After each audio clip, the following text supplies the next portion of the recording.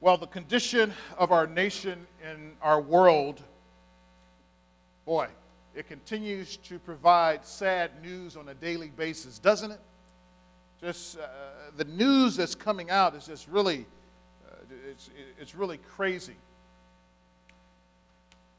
If you want to be depressed, if you really want to be depressed, then you watch the news all day long and see what happens. Some of that news, it can be totally shocking. Even while I think in some regards that we as a nation are becoming accustomed to hearing this stuff, that we're becoming numb to what we hear. As this news oscillates back and forth between bad news and worse news and a little good news sprinkled in here and there. But one of the difficult areas to get people to understand is the connection between, and here it is, theology and its implication on how we live. So the connection between theology and its implication on the way that we live. And I know that some of you may hear this word theology, and you may want to go ahead and just, it's going to be one of those kind of messages, so let me go ahead and shut down now and take my nap. But I want you to embrace this idea of theology. Even though we know that sometimes some folks, they badmouth theology and they badmouth doctrine because they say all it does is create strife, but I tell you that is not the case. But understand that your theology, and again, all of us have theology, all of us. Do you know what I mean when I say all? I mean all of us have some level of theology. And our theology, it influences what comes out of our mouth. Did you realize that? That how you think and study and what you know about God, that influences what comes out of your mouth. Your theology, it also influences how you worship. Did you know that? Do you know that some people in their theology, they say that there is no need for us to raise our hands and worship? Did you know that? Are you aware that in some people's theology, they say that drums or piano, that it is anathema in a church? You see, what you understand about theology, it influences how we worship. It also influences quite naturally what we believe about heaven and hell. Or even deciding how to pray. Your theology affects how you decide, well, is it acceptable just to pray to myself? Is it acceptable to pray out loud with my voice? Do I need to only pray on my knees? Because some people say that you have not prayed unless you have dropped to your knees. You see, theology, it affects every aspect of your life, including whether or not if you're going to go to work on time. Amen? We've never even considered that. What does our theology have to do with whether or not I go to work, or whether or not if I take a ream of paper from my job? So today we are going to look at this intersection, here it is, between righteousness and intercession.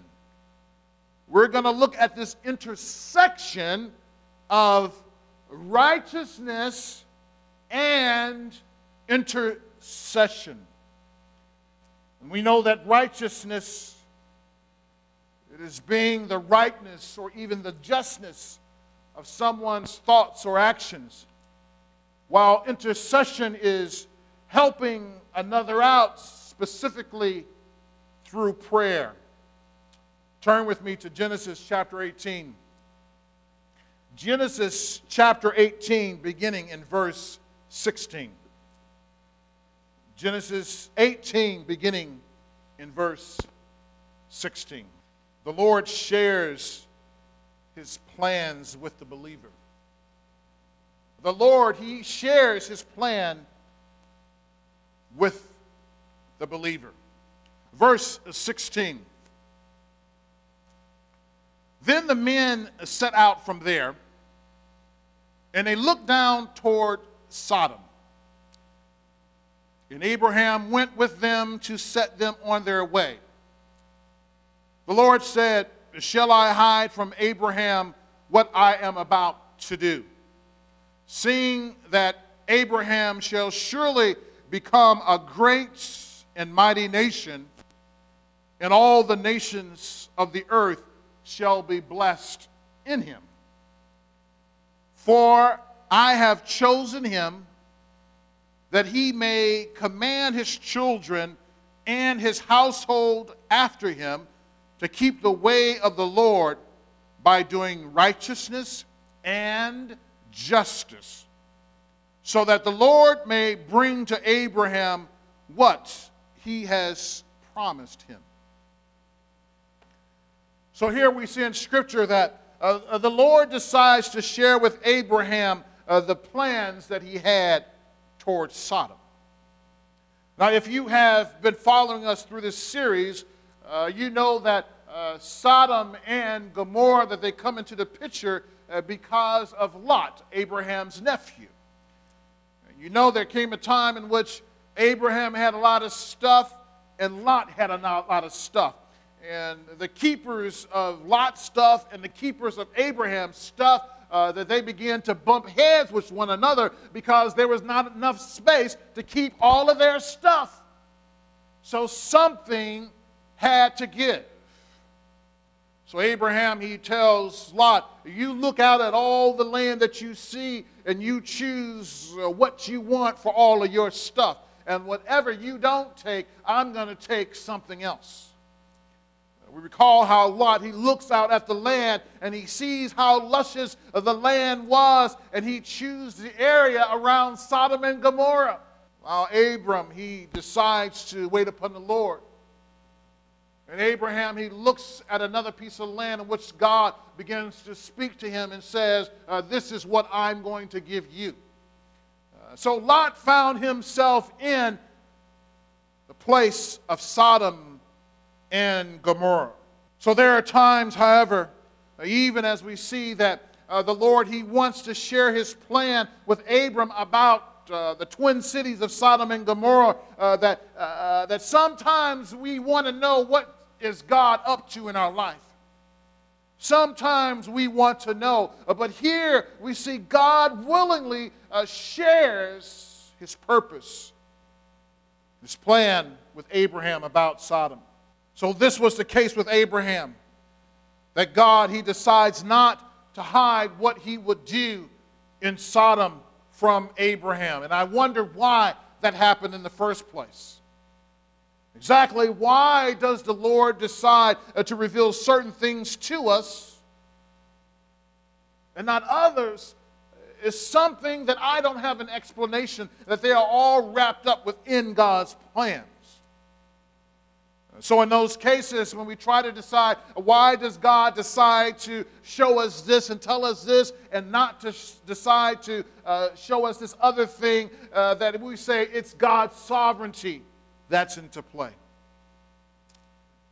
But here in verse 17, God asks the question, "Shall I hide from Abraham what I am about to do?"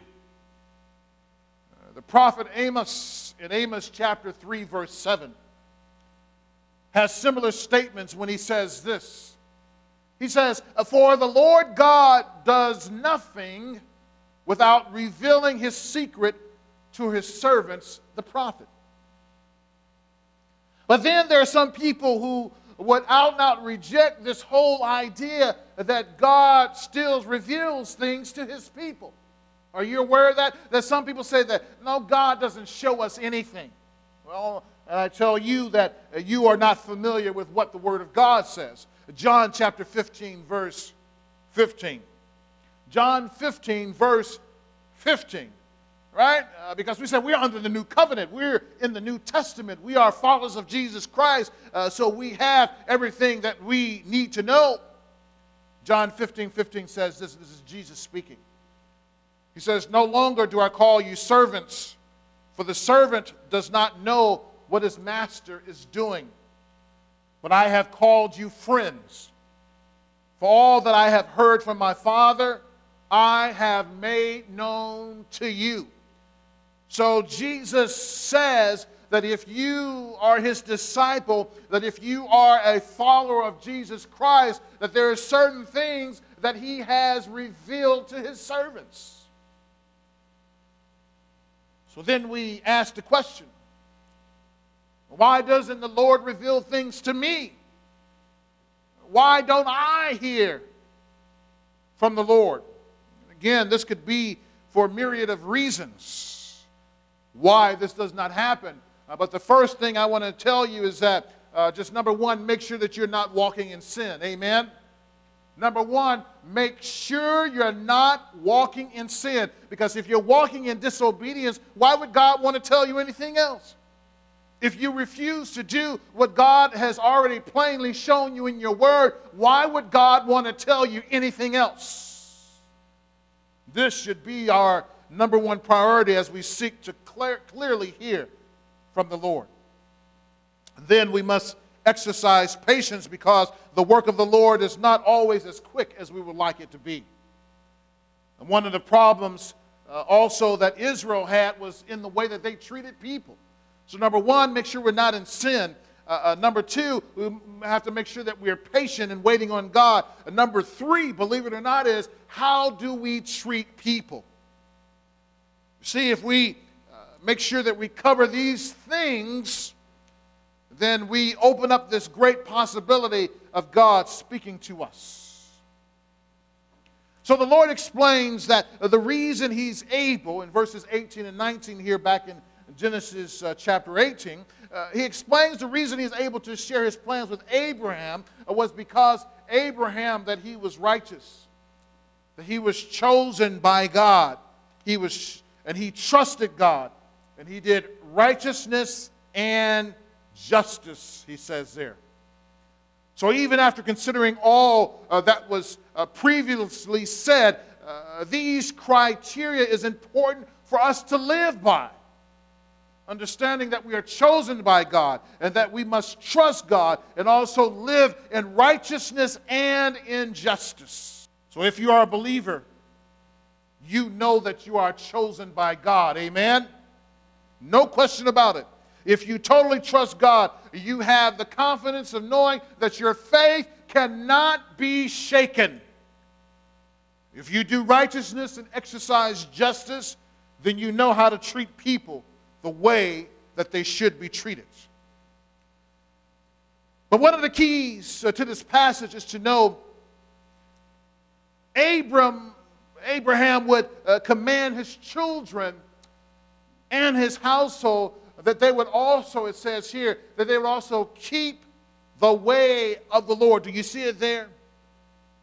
That his entire household, that he would command, that he would teach his entire household how to keep the way of the Lord. So when we think of being chosen of the Lord, what does it mean for the way that you lead your family and your household? You see, it's not enough just to say that I'm okay. And we know this is good, that we must be okay. But if you're living in a house and you have kids in your house, it's important that you do what? That you teach them what? The way of righteousness and justice, that you teach them the way of God. So the Lord goes on to tell Abram what he's about to do in Sodom. And God says here in verse 20, he says that there is an outcry against Sodom and Gomorrah. This outcry means there are injustices going on in those twin cities which are devious, inhumane, and filled with all the fullness of depravity. Look at verse 20 again. Then the Lord said, because the outcry against Sodom and Gomorrah is great, and their sin is very grave, I will go down to see whether they have done altogether according to the outcry that has come to me. And if not, I will know. Notice in the text that the text never says that the outcry went to God. Did you see that? The text, Scripture does not say that this outcry, that it went to God about what was going on in Sodom and Gomorrah. You see, you don't have to know Jesus in order to experience injustice and wickedness. You don't have to know Jesus Christ in order to experience wickedness in your life. That you can still be a pagan and you can still suffer. Evilness affects people all over the world from all types of backgrounds. This is just as true today as it was back then. There are cries and moans of individuals going out against cities all over this world because the sin is so great in it. And even though some people may not call out the name of Jesus, they are most certainly in pain. And many people are suffering in silence and don't know where to turn, and all they know is that there is bad things going on where I am. So just because they're not believers, does this mean that God doesn't hear them? Does it mean He automatically turns His head? And we can notice from the text that the answer to that question is no. Even though it may be possible. There were generally no Yahweh worshipers. There were no worshipers of the Lord God in Sodom, except for Lot and his family, who were imports. So as we look at Sodom and Gomorrah and all the depravity that was going on in that nation, there was none that was there to worship the Lord. They, speaking of Lot, nevertheless sought to live in that area, first for what they thought was beautiful and enough land for their livestock. But eventually they moved into a town where all the action was.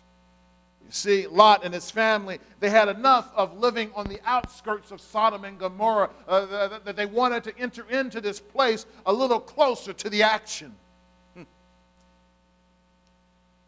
All the action included all the sinfulness of the land as well.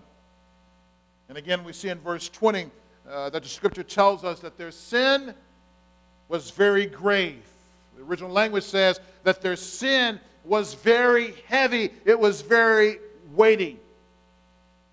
And while we don't know all of the exact sins that were being perpetrated in Sodom and Gomorrah, we definitely know some. They were so wicked that men wanted to sexually force themselves on other men. When Lot wanted to protect a few righteous people, those wicked men said they would do a worse thing to Lot for doing so. This was the tone and the tenor of the people in that town. But we already knew this because Scripture had already given us a head up. Turn back to Genesis chapter 13, verse 13. Genesis chapter 13, verse 13. You know we've already covered this. But the verse says what? Now the men of Sodom, they were what? Wicked. They were great sinners against the Lord. So we already knew when Lot decided to move to the area of Sodom and Gomorrah that they were already wicked then. So now we have a fuller picture developing of Sodom and Gomorrah. They were not only wicked towards one another, but they also were great sinners against the Lord. So they sinned against one another and they sinned against God. Now, Genesis 18, verse 21, it tells us that the Lord, that He went down to see what was going on. Well, wait a minute. I thought God was omniscient, that He knew everything. What do you mean that the Lord went down to see what was going on. Well, we know that at the beginning of verse 18, that there were two men, these two angels that represented God, that they went to speak to Abram, and they went into Abram's property, and Abram and Sarah, that they fed them. All right, we saw that happen. And as a matter of fact, we even saw later in the next chapter, chapter 19, how even Lot himself entertained those same individuals, these angel men who represented God, who had come down so that God can experience to a degree what was going on. Of course, God knew what was going on. But God, He comes down in order to see, says, for Himself, all the wickedness that was going on. So a lot of you, we're very familiar with this language, how He went down. In fact, even in Genesis 11:7, that God said, let us go down there. And God ended up going down there and experiencing to see what was going on within that nation in Genesis chapter 11, verse 7. Because He had to go down to deal with the pride and the arrogance which was rising in the hearts of the people all over the earth. But we're familiar with this language. We're familiar with this language because we recall how we used to live in our parents' household. Remember that? How we'd be downstairs and our parents were upstairs. And we'd be downstairs making all kind of noise and throwing things and fighting things and fighting one another. And we know that we're doing things that we have no business doing. And then finally we hear the voice of our parents. Our father or our mother said, you all need to stop that now. But then, as kids, we continue, right? We figure out, okay, yeah, they said we need to stop, but that doesn't mean that we should stop because we're smarter than our parents, right? But then we continue this rabble-rousing with one another downstairs, and it's getting louder. People are throwing things, mad at each other. Then all of a sudden, you know what you hear from your parents. Your parents will say what? Don't let me do what? Don't let me come down there. Now, what does that mean? Did that mean that they didn't know they knew what was going on. They knew that they were fighting. They knew that you were fighting downstairs. They knew that you were doing things you had no business doing. But you know that once they said, don't let me come down there, you know what was going to happen next, right? Right? You all were getting a whooping, not me, right? You all would get your butts punished because now you have made mom, now you have made dad come all the way downstairs because you refused to stop in the first place. So what we see, I believe, with God when He says that I am going down there, that this is not just some news just to know that God simply wants to experience what's going on. God was bringing judgment. This is what it was about. When it says that there were great sins against the Lord and that He needed to go down there, that once God was set foot, God was bringing judgment on the land. God says He had to go down and see, and people would be in trouble. So there was trouble brewing in Sodom and Gomorrah. There was great injustices. The righteousness was not even heard of. People were sinning against one another. But the question for us is, how do we respond to a neighborhood or city steeped in sin towards one another and against God? You know, as I was working through this message and meditating on God's Word, I couldn't help but to see some of the parallels between Sodom and Gomorrah and the nation that we live in, and Sodom and Gomorrah, and also the city that we live in as well. We hear about the people of our city who are victimized.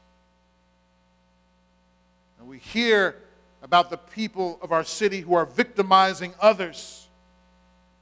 That you would just simply have to be deaf and lack total understanding for not seeing the parallels that were there.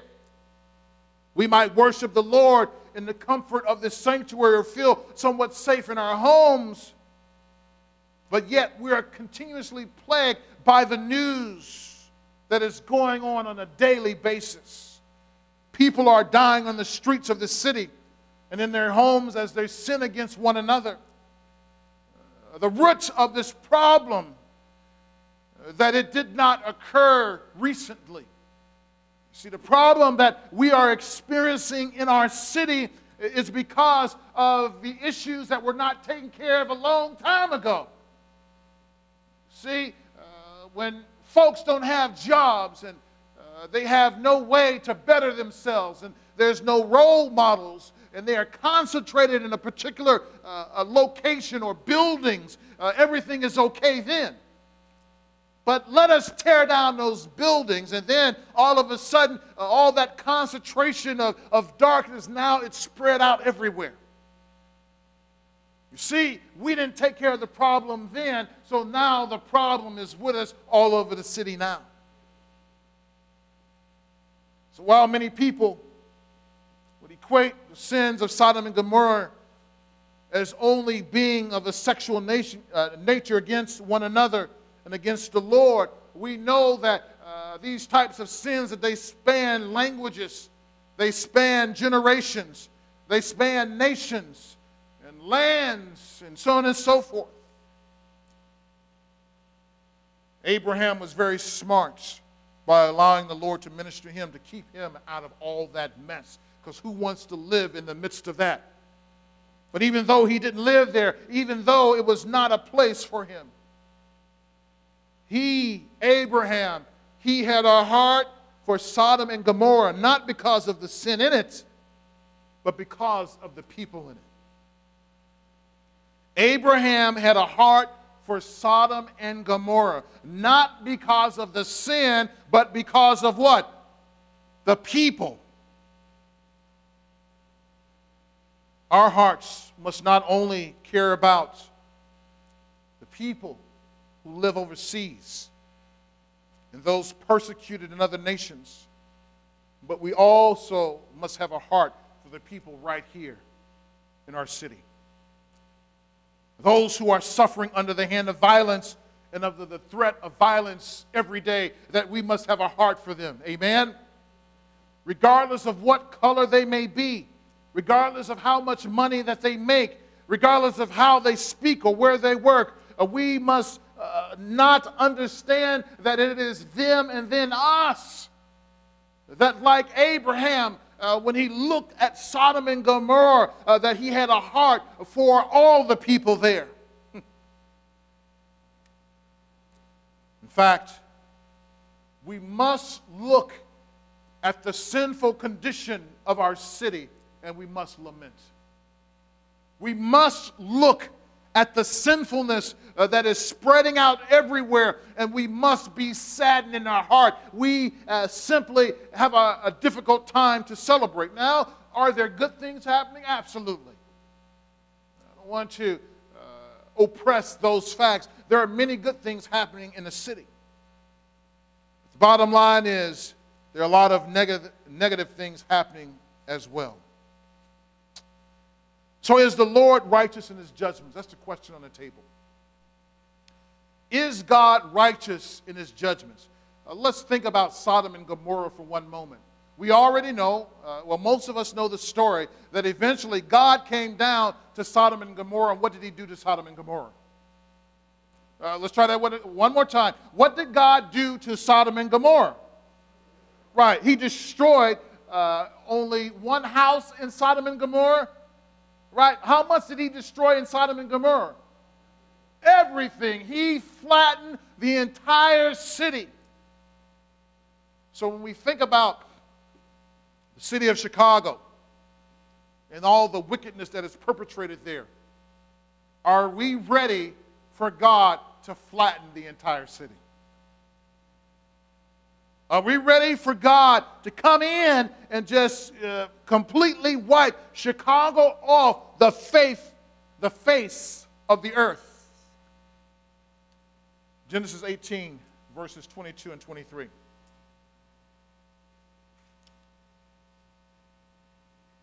So the men turned from there and went towards Sodom.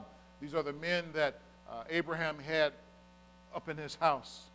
And after God has said, I need to share with you, Abraham, what I'm about to do in this city. But then it says, but Abraham still stood before the Lord. Verse 23, here it is. Then Abraham drew near and said, he drew near to the Lord and said, will you indeed sweep away the righteous with the wicked? See, there's the question on the table. We think about all the bad things that are going on in our city. We think about how we want God to judge those who are doing bad things. Sometimes we wonder, especially when it affects an entire swatch of land and many, many people, we wonder, will God sweep away the righteous with the wicked? Abraham wanted to know, what kind of God am I serving? Some may think that we have no right to ask that question. We have no right to ask God, will you indeed take care of the righteous along with the wicked? Will you destroy them all off the face of the earth? The question at hand is, will God, who deems Abraham as righteous, who listens to a plan concerning righteous people, do a righteous act in Sodom and Gomorrah? Will God do a righteous act in Sodom and Gomorrah? Will the Lord act in righteousness to all the nations of the earth, whom will be blessed through Abraham? So for Abraham to continue along this path of trusting the Lord, he had to be sure about God himself. This is what this is about. When Abraham asked, will you indeed sweep away the righteous with the wicked? He wants to know, how righteous is my God? We recall the phrase, how God had already determined that Abraham would be righteous, that he is righteous. And now the tables are somewhat reversed because Abraham is wanting to know, well, okay, you said that I'm righteous, God, but I want to know, will you be righteous? Abraham was trying to figure out this righteousness thing about God. He was trying to figure out, how does this theology work out in his life? In other words, Abraham, was he appealing to God's sense of righteousness in order to do the right thing? So I'm going to ask you this question, God, hoping that you will end up doing the right thing. Does God know how to do right things? But as far as Abraham could see, Abraham was figuring out that God was about to destroy the whole thing. And in his mind, Abraham was saying that God is just going to kill everybody. God expects to deliver judgment on an entire nation. In other words, when disaster strikes, why would the Lord punish the good with the bad? It doesn't feel like God is righteous when that happens. When it feels like righteous people suffer, it feels like God is not just. But on the other hand, I want us to consider the difference between God's judgment and a natural disaster. Amen? God's judgment and a natural disaster. How do we know whether or not God brings his judgment versus how do we know if it's just a plain old, everyday, ordinary, natural disaster? Right? Well, we know when it is God's judgment because when God brings his judgment, he takes care of it all. He took care of all of Sodom and Gomorrah. He took care of all of Jericho. He took care of all of those nations as Israel began to march towards the promised land. He took care of all the Canaanites there in Canaan so Israel could live in that land. So when God decides to take care of all, he judges them all. Takes care of all of them. But a natural disaster is something that, number one, I say that it was, especially when it affects people, that it was put in place because of sin. What? So you mean to tell me that when there's a natural disaster and bad people and good people experience the force and the face of natural disaster, that that's because of sin? I tell you, yes it is. Now, it's not because of God's judgment, but it's because of how sin has affected nature. Now, what are you talking about? What are you talking about? I want us to turn very quickly to Romans chapter 8, verse 18, beginning in verse 18. Romans chapter 8, verse 18. We're going to start there. Paul says this, "For I consider that the sufferings of this present time are not worth comparing with the glory that is to be revealed to us." Here it is. "For the creation waits with eager longing for the revealing of the sons of God. For the creation was subjected to futility, not willingly, but because of him who subjected it, in hope that the creation itself will be set free from its bondage to corruption and obtain the freedom of the glory of the children of God." Verse 22, "For we know that the whole creation has been groaning together in the pains of childbirth until now." Well, what are you saying? I'm saying this, that at the fall, that sin not only affected the relationship between mankind and God, and that is primary, but also the fall affected all of nature. All of nature. Well, how do you figure this out? Well, we know that when it rains, how it helps the earth. Amen? We know that even that sometimes when there are natural forest fires, that it helps to replenish the earth by providing nutrients to the earth. We know all of this thing. But the problem comes in that is when all these hurricanes and these earthquakes and these floods, when they affect people and people die. The good folks and the bad folks, when they all die. You see, those natural disasters, they only came into about to negatively affect people after the fall. Before the fall, the earth was being watered from underneath. There was this constant mist that was watering all of the earth. There was no place for natural disasters to impact mankind. But when God judges, yes, He does. He takes care of everything. So sometimes there is a correlation between a natural disaster and the judgment of God. Well, how do we know which is which? I tell you, sometimes we don't know, and we just leave that to God. Amen? Amen. So how do we respond to a city that's in sin? We intercede for those who trouble others with sin, and for those who are troubled by sin. We intercede or we pray for those who trouble others with sin and for those who are troubled by sin. Verse 24, please. "So now Abraham, he hears that God is about to bring judgment upon the land, so he decides to intercede on their behalf." Here we go, verse 24. "Suppose there are 50 righteous within the city," speaking to God. "Will you then sweep away the place and not spare it for the 50 righteous who are in it? Far be it from you to do such a thing, to put the righteous to death and the wicked, so that the righteous fare as the wicked. Far be that from you. Shall not the judge of all the earth do what is just? God, will you do the right things?" Verse 26. "And the Lord said, if I find at Sodom 50 righteous in the city, I will spare the whole place for their sake.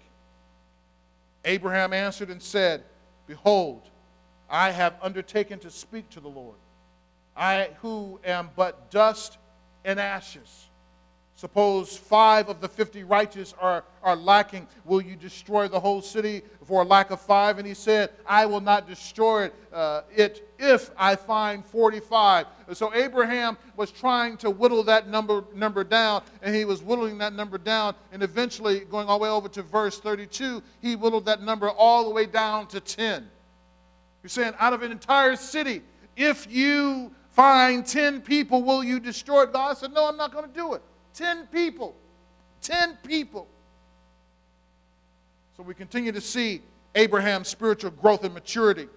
Previously, he was content on just saving his own neck. Remember from the men who wanted his wife? At that point, Abraham was only happy just to have his own life.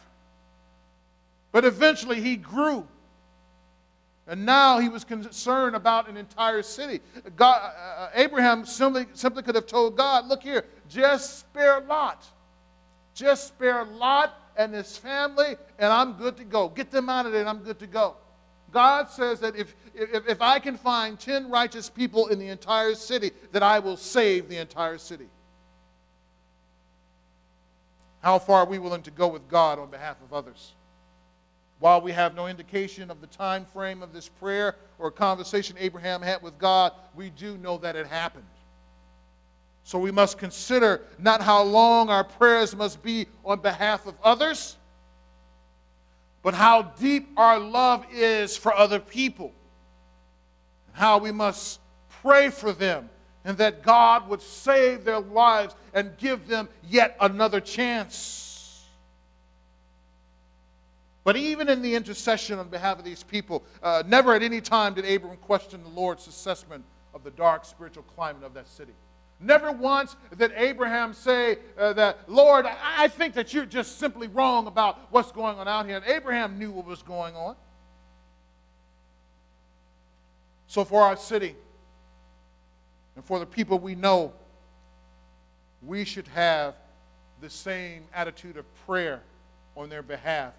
Number one, knowing that God is righteous, and we know that God loves all people. And if God loves all people, so should we. Much like some of the people in Sodom and Gomorrah, many people we know are steeped in sin and are candidates that are ripe for the judgment of God. Now, before you get too relieved in thinking that it was only the city that was the problem and that God would go down and only affect only Sodom and Gomorrah, I want you to think again. In other words, what I'm saying is that it wasn't just a city, but it was also the other suburbs around the city that God was passing judgment. You say, well, how do you know that? Okay, all right. Turn to Jeremiah chapter 49. Jeremiah chapter 49, verse 18. So you are not in the clear if you live in the suburbs. Amen? I'll say it again. You are not in the clear of God's judgment if you live in the suburbs. Jeremiah 49:18. As when Sodom and Gomorrah and their what? Neighboring cities were what? Overthrown. You see that? So whether you live in Oak Lawn, Oak Park, over there, over here, know that if you live in the Chicagoland area, and you're proud to say that when people ask you, where do you live? Oh, I live in the Chicagoland area. Know that if God decides to bring judgment on Chicago, know that you also are going. He's bringing judgment on us all. Because the city center often gets the most attention than the sins of your neighborhood, right? You may say, my neighborhood is good. Yeah, right? We think that we're okay. But the sins of your city and your neighborhood may be muted, giving the appearances of goodness when it is full of darkness as well. And here it is. They say, well, that's neither here nor there. One more verse for you. Genesis chapter 19, verse 21.